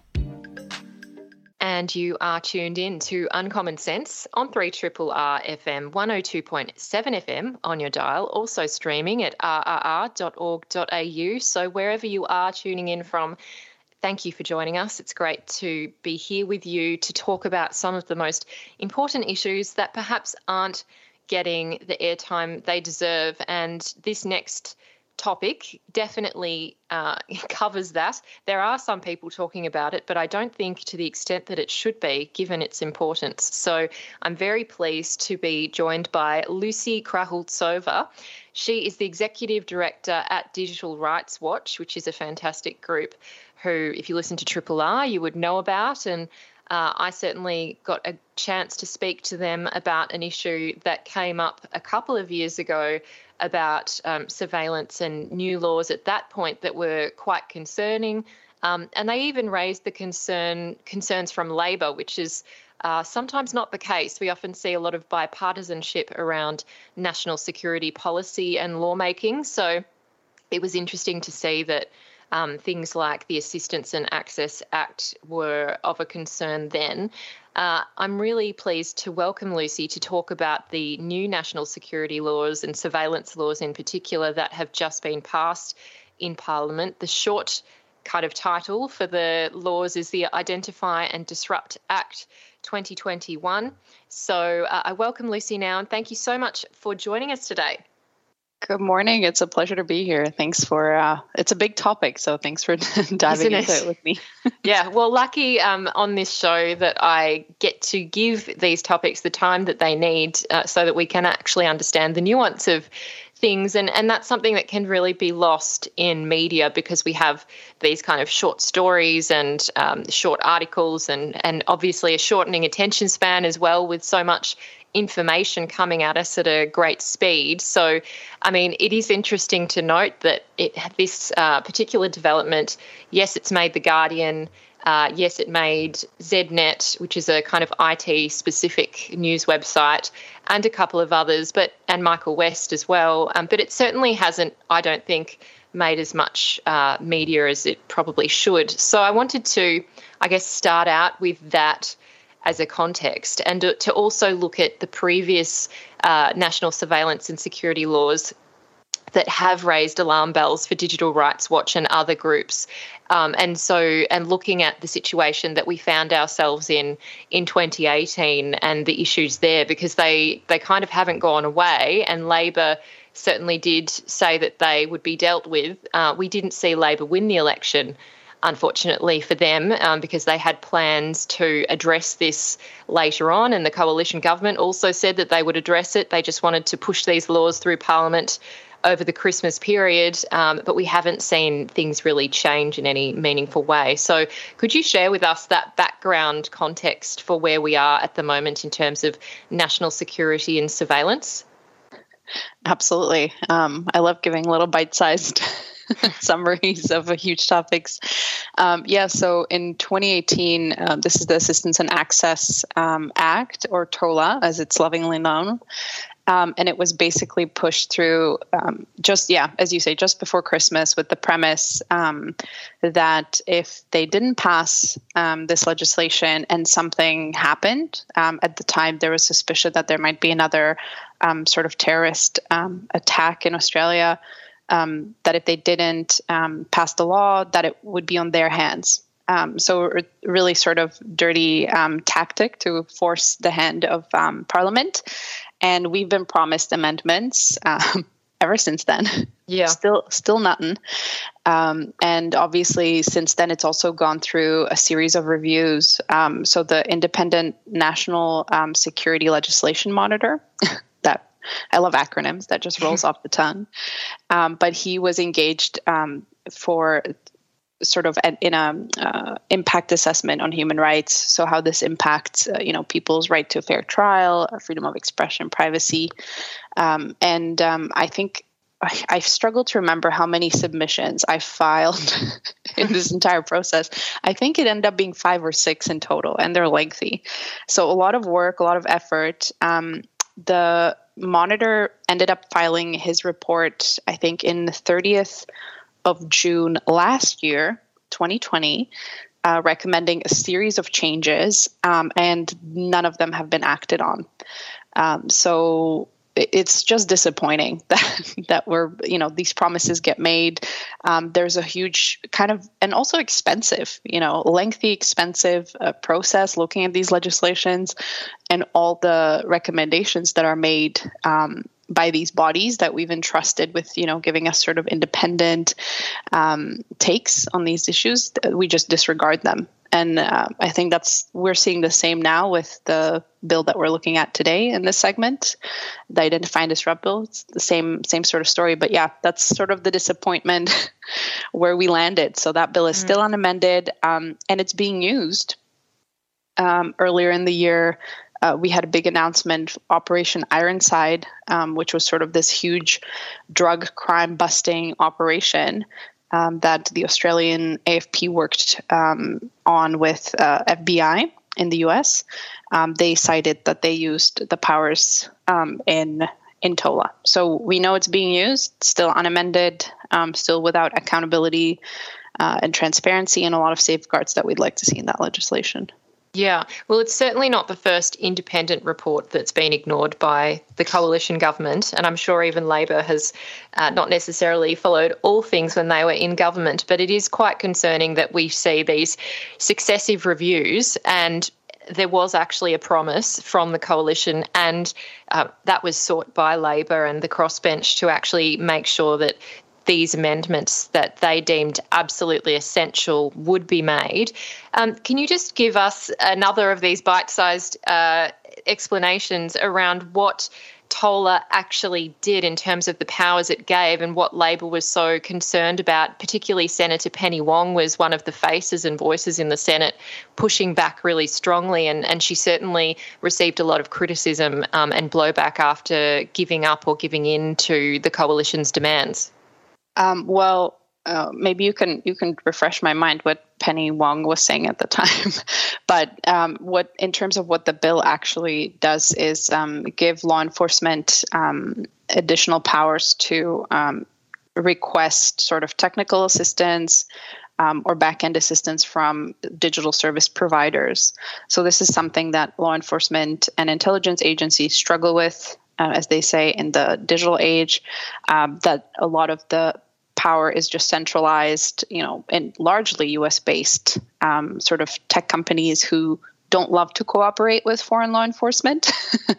That I think is, in a way, a good thing because it creates a really high threshold for countries around the world. And it's not just democratic countries who would like to have the sort of information that people share through the platforms. So generally speaking, it's a good thing. But yeah, Australia got frustrated and passed this legislation that gives them the power to actually serve individual people working at tech companies with sort of requests and warrants to give them privileged access or install vulnerabilities in the back end of systems. And it's incredibly dangerous, obviously, because they're not often, actually in the legislation, they're not allowed to tell their employers. So in a way, they could be compelled to undermine a system and not tell their employer. And obviously, nothing can only be done for the good guys. So I think that's sort of the line we often get from government or law enforcement is it will only use it in the right sort of scenarios, and we're only using it to catch criminals. But the reality is if you install a backdoor in a system, it can be used by anyone who realizes it's there. And the more governments that pass this sort of legislation, it's going to embolden other governments to do the same. And it's starting to get really difficult, I think, for the tech companies, especially when we see democratic governments take, such authoritarian approaches to regulating the digital space. So there's a lot going on. I'm not sure what Penny Wong was saying at the time. It's been 3 years. I remember because she was leader of the Senate, representing the opposition. So I guess she was running the Labor lines most publicly. It wasn't her own. I mean, I'm sure it was her personal view as well. But Mark Dreyfus as well, the Shadow Attorney General, was just as vocal, talking about, the concerns they had around what it was called at the time was the encryption bill, in terms of how it was colloquially phrased. Yep. But yeah, we did see, as you say, that global concern and the global pushback that this would, as you already mentioned there, set a precedent and enable other governments and embolden them to do similar things. Let's now jump to this new development now that we have a kind of refresher on what was going on, what seems like a lifetime ago. Which is this new mass surveillance mandate, which is what the Digital Rights Watch have termed it on the website, which you can check out all the information you guys have got up there. And it's looking at the surveillance legislation amendment Identify and Disrupt Bill, which then obviously became an Act 2021. And it said that it came from a parliamentary joint committee on intelligence and security, which often does see bipartisan support between the coalition and Labor governments. There's not many times where there is kind of dissent. They usually find a point of agreement before a bill reaches the parliament. But we did see that crossbenchers in this issue did not necessarily support the bill in the form that it was, even with the amendments. So I wonder, could you share with us the background of how this bill came to be and what its purpose was? Yeah, well, the bill was introduced in, I think it was November last year. And I remember doing a breakdown at the time, and I couldn't quite believe the additional powers that they were writing into it. And the frustrating thing, I guess, about the Parliamentary Joint Committee on Intelligence and Security, as you say, is they're actually, in the legislation, they're entrusted with a sort of oversight role. And they're trusted to sort of review reports, issue recommendations on how the powers are being used. And this report that they've come up with after consulting with academics and civil society and human rights lawyers, they made a substantial number of recommendations for this bill, and they've just all been ignored. And I find that incredibly concerning, because if this is a committee that's being given the role of oversight, and yet their reports and suggestions for the legislation can go completely ignored, that to me signals a problem with the way we've set up the system. And it's the same way, the Independent National Security Monitor, is also entrusted with a huge role in this legislation as well. And so we've handed over oversight to people who do a really thorough job, I think, in terms of just consulting and trying to find a fair middle ground, but whose voices are totally overlooked in the final process. And I find that incredibly I find that incredibly frustrating, but I think it should be very concerning to everyone, because I think we're losing a little bit the way the justice system is meant to work, and the sort of checks and balances should be set up in this country. And I know that this particular legislation really does enable a lot of interception of domestic communications between people who reside here in Australia. And that seems to be a concern, obviously, and that it's not just people who are necessarily suspected of a crime, but it's also the people who are in that wider communications network of someone who the suspect is communicating with or around. And it does cover, areas like online, in terms of social media accounts. So I wonder, could you take us through these particular powers that security agencies like ASIO or the AFP or the Australian Criminal Intelligence Commission can actually use through this legislation?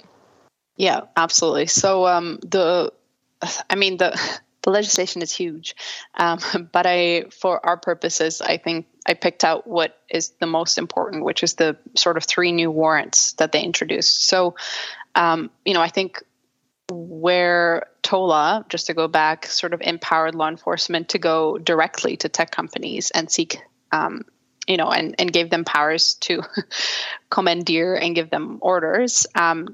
This is sort of a broader network system that's introduced for warrants. So there are 3 types of warrants that are introduced for them to use. There's a data disruption warrant, an account takeover warrant, and a network activity warrant. And just before I get into them, I think the most important thing is that they're called a warrant and they're not totally a warrant. I'm having some interesting arguments with people on Reddit about what they perceive to be a sufficient standard for a warrant. But generally, warrants are meant to be signed off by a superior court judge. And in this legislation, and actually partially in TOLA too, the judge overseeing it, well, it's not even a judge, it can be a tribunal member. From the administrative tribunal. So you often don't even have judges. And moreover, for 2 of these warrants, there's an emergency procedure where someone from AFP can just go to their boss in AFP and have them sign off on the quote unquote warrant. So wow. Really just, to me, that's worrying, because if you called it a data disruption emergency authorization, okay, but when people encounter something that's a warrant that hasn't been signed off by a judge, I think that's a really disingenuous way for law enforcement or intelligence agencies to operate. So that's my first objection in this legislation that hasn't been addressed. And the Parliamentary Joint Committee had an issue with this as well. And then I guess the biggest concern that I have is about the network activity warrants, which, as you mentioned, is, really enables them to tap entire networks worth of communication and activity. And it's really drafted in a way that if I'm using WhatsApp or Skype, theoretically they could watch traffic on all of WhatsApp or all of Skype. Like it's just hugely overbroad. And the standard for getting a warrant this way is huge as well. They don't actually have to have any evidence that the person has committed a crime or is in the process of committing a crime. They just have to have a sort of suspicion that there might be criminal activity in that particular network. And so they can tap a network for up to, I think the period is 90 days at first. But they can, of course, seek an extension, and they can just watch the network to see what's happening and if criminal activity is happening. And I think that's, we call it mass surveillance because that's what it is. You're looking where you don't know if there's anything happening for signals and signs. And if that wasn't worrying enough, sorry, I feel like I'm just snowballing my fears. That's okay. You're actually representing the truth here and what is in the bill or the act now. And so what I'm particularly worried about is they can then keep the data that was captured like this for up to 5 years. Again, by default, can be extended.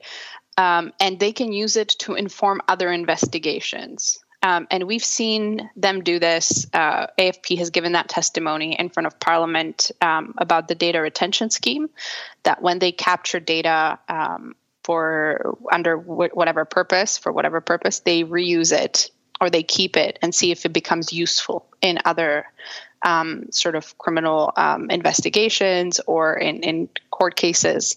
And I think that's incredibly worrying because I think if everyone can think back 5 years in their lives or 10 years in their lives, imagine that everything you've ever said or done is used as a sort of character witness to someone or it just creates, I think, huge sort of waterfall effects for our rights. So those are network activity warrants. And what I found frustrating, particularly with these, is because it's such a broad net that they cast into the network, they actually can't admit a lot of this evidence directly in court.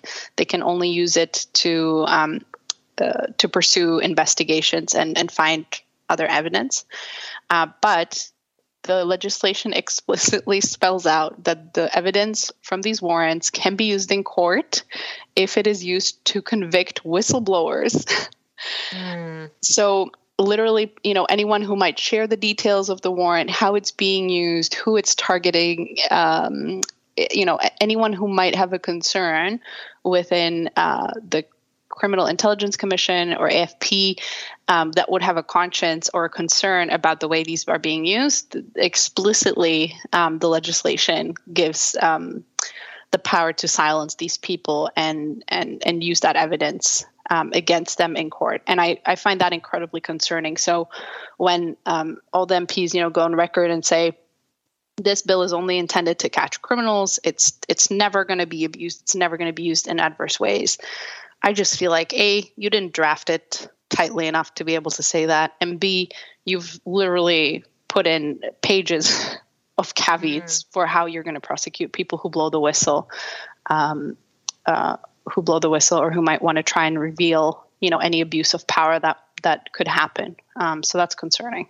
Yeah, there are a lot of concerns for whistleblowers in Australia, but also the investigative journalists who receive tip-offs from whistleblowers as well. So it is, pretty concerning to hear that is part of the legislation, because we were already seeing this, raised by journalists and people in the media saying that, they find it hard to protect their sources if these kinds of laws exist. And that is about democracy and transparency and accountability, which is supposedly a feature of Australia and every democracy around the world. And one of the other parts of this as well in that network activity warrants was about the role of different tribunals, like the administrative appeals tribunals. So could you share with us that part or aspect of the network activity warrants? Yeah, well, it's a theme through all the warrants, and I think I already touched upon this, but that's sort of the issue, is that it goes to this administrative appeals tribunal, which is they're tribunal members, not judges, and there have actually been sort of recent scandals because they're politically appointed largely. There was a scandal I think November last year, that the Attorney General, who at the time was Christian Porter, was appointing underqualified people to the AAT. And it's worrying because the expertise that's required to judge some of these warrants is just incredibly technical. And if folks are interested, I spelled some of the examples out on our blog on digitalrightswatch.org.au. But they have to judge things like whether there are privacy implications to the extent known, whether the execution of the warrant is likely to cause a person to suffer temporary loss of money, digital currency, or property. They're asked to weigh the public interest versus the protection of journalists and their sources. And they're also asked to consider if there are alternative ways to access the data or otherwise proceed with the investigation. And I think a lot of people, even people who are technically savvy, would struggle to answer and riddle out some of these questions. And I just think expecting tribunal members to do that when actually law enforcement and intelligence agencies, they're not tasked with presenting them a privacy impact assessment or a technical impact assessment. That's not what, they don't have to present, here are 3 different ways where we can do this. Which one is the best one? No, they're just coming with an ask, and the tribunal member is just apparently supposed to be omnipresent and understand the technical infrastructure better than anyone else and consider that. So I think that's it's just failing again to set up this bill for success in a way. And it was a big part of the Parliamentary Joint Committee in their report. That was one of the things they recommended, that it should go to a superior court judge because the level of understanding of these issues and expertise is just should be just deferred to the highest possible power. Yeah, it certainly requires the technical understanding, but also a huge amount of judgment that's required as well, which judges are necessarily more adept at weighing up in a very, I guess, learned and balanced way. So, yeah, it makes absolute sense. And one of the other components to this, which I found particularly interesting, was the fact that people who were suspected of this kind of activity could have their accounts taken over and had certain things actually even changed in the content that they are making, or just someone could potentially impersonate them using their account. So, I mean, what are some of the things that in the most extreme potential example could actually happen, that at least this legislation would enable to happen in some circumstances? That's a fantastic question. And we can, based on reports and sort of the past decade and a half of law enforcement and intelligence activity in this space, we can guess as to what happens. My best guess for account takeovers is that they will use that to honey trap or honeypot other criminals. So they do this, for instance, for child sexual abuse imagery and drug trafficking or human trafficking. They'll infiltrate a certain part of the organization, pretend to be a part, and then through communication with different parties, they'll gather evidence. So that's sort of where I imagine it being used. But the bill is drafted really broadly, so no one would really know, and I think that's my big problem with both TOLA and this, and I've raised it in countless hearings in front of the Parliament, is there's really never any notification to an individual in any of these processes. And I can see how it would impact an ongoing investigation. But with TOLA, I argued that once an investigation is completed, people who aren't charged should be given a sort of ex post, after the fact notification that they were swept up in these powers. Partially, I think there's a civil liberties argument. Clearly, yeah. You have a right to know if the state tapped your communications, and you have a right, I think, to question why that was. If you, if you feel like you've been wronged, but B, you have a right to understand if your technical digital infrastructure has been compromised. And I think that's the big part that is being ignored through these legislations. Is you're really creating an environment where the tech sector in Australia can't be trusted because there's so much invisible power given to these agencies. I think Atlassian said that it's costing them billions in revenue because they aren't trusted to do certain projects because they're based in Australia. And I know from speaking to smaller tech companies that they find it challenging because, as I said, they're not allowed to say if they've been served a warrant. They're not allowed to indicate that anywhere. They're not allowed to communicate that with any of their clients in any way.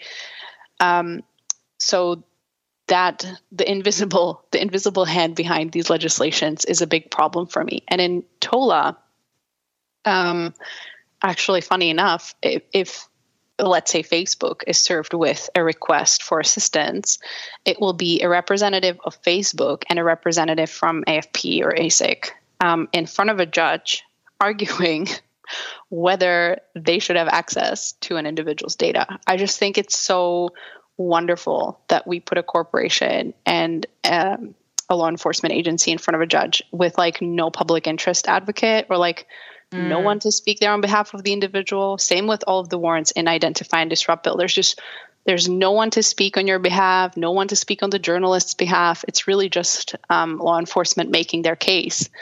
And, it's sort of depending on these tech companies to have your best interest at heart, which they try to do, I think, not out of some goodness of their own heart, but because they have a business interest, of course, in trying to provide a secure service. Yeah. But yeah, you're just at this stage, if you're Australian, you pray to God that Facebook and whoever else is, running your infrastructure has your best interest at heart. I think that's very frightening. Yes, your unknown defence. Yeah. Yeah, well, I know that there is a petition from GetUp that's been around on this, and there's also great resources at digitalrightswatch.org.au, which people can reference with all the detail that we've touched on, and there's obviously much more up there and links to other reports as well. So I just wanted to, I guess, finally understand, was there any resistance from crossbenchers and other people that we could directly advocate to who might push for amendments down the track? Good question. Well, it'll have to be a quick one though, because we've got 1 minute. Yeah. No I make this a voting issue. Like, whoever you're writing to, Liberal, Labor, or Green, or whoever's representing you, just cite us. Use the explainers that we provide, that other organizations provide, to say that you're bothered by this, that you're bothered that there isn't a public interest advocate, that there isn't proper accountability, that it doesn't go to a superior court judge. Because I think they just have the impression that people, that it's too big for people to care about. And if you can sign the petition at GetUp, it's at over 115,000 people. That's amazing. We will use that. We will use that to push them for proper impact assessment on this and to change the legislation in the future. So take action, and we can prevent this in the future. I'm Amy Mullins, and you've been listening to the Uncommon Sense podcast. Uncommon Sense is a radio show broadcast on 3RRR FM in Melbourne every Tuesday between 9 a.m. and 12 p.m.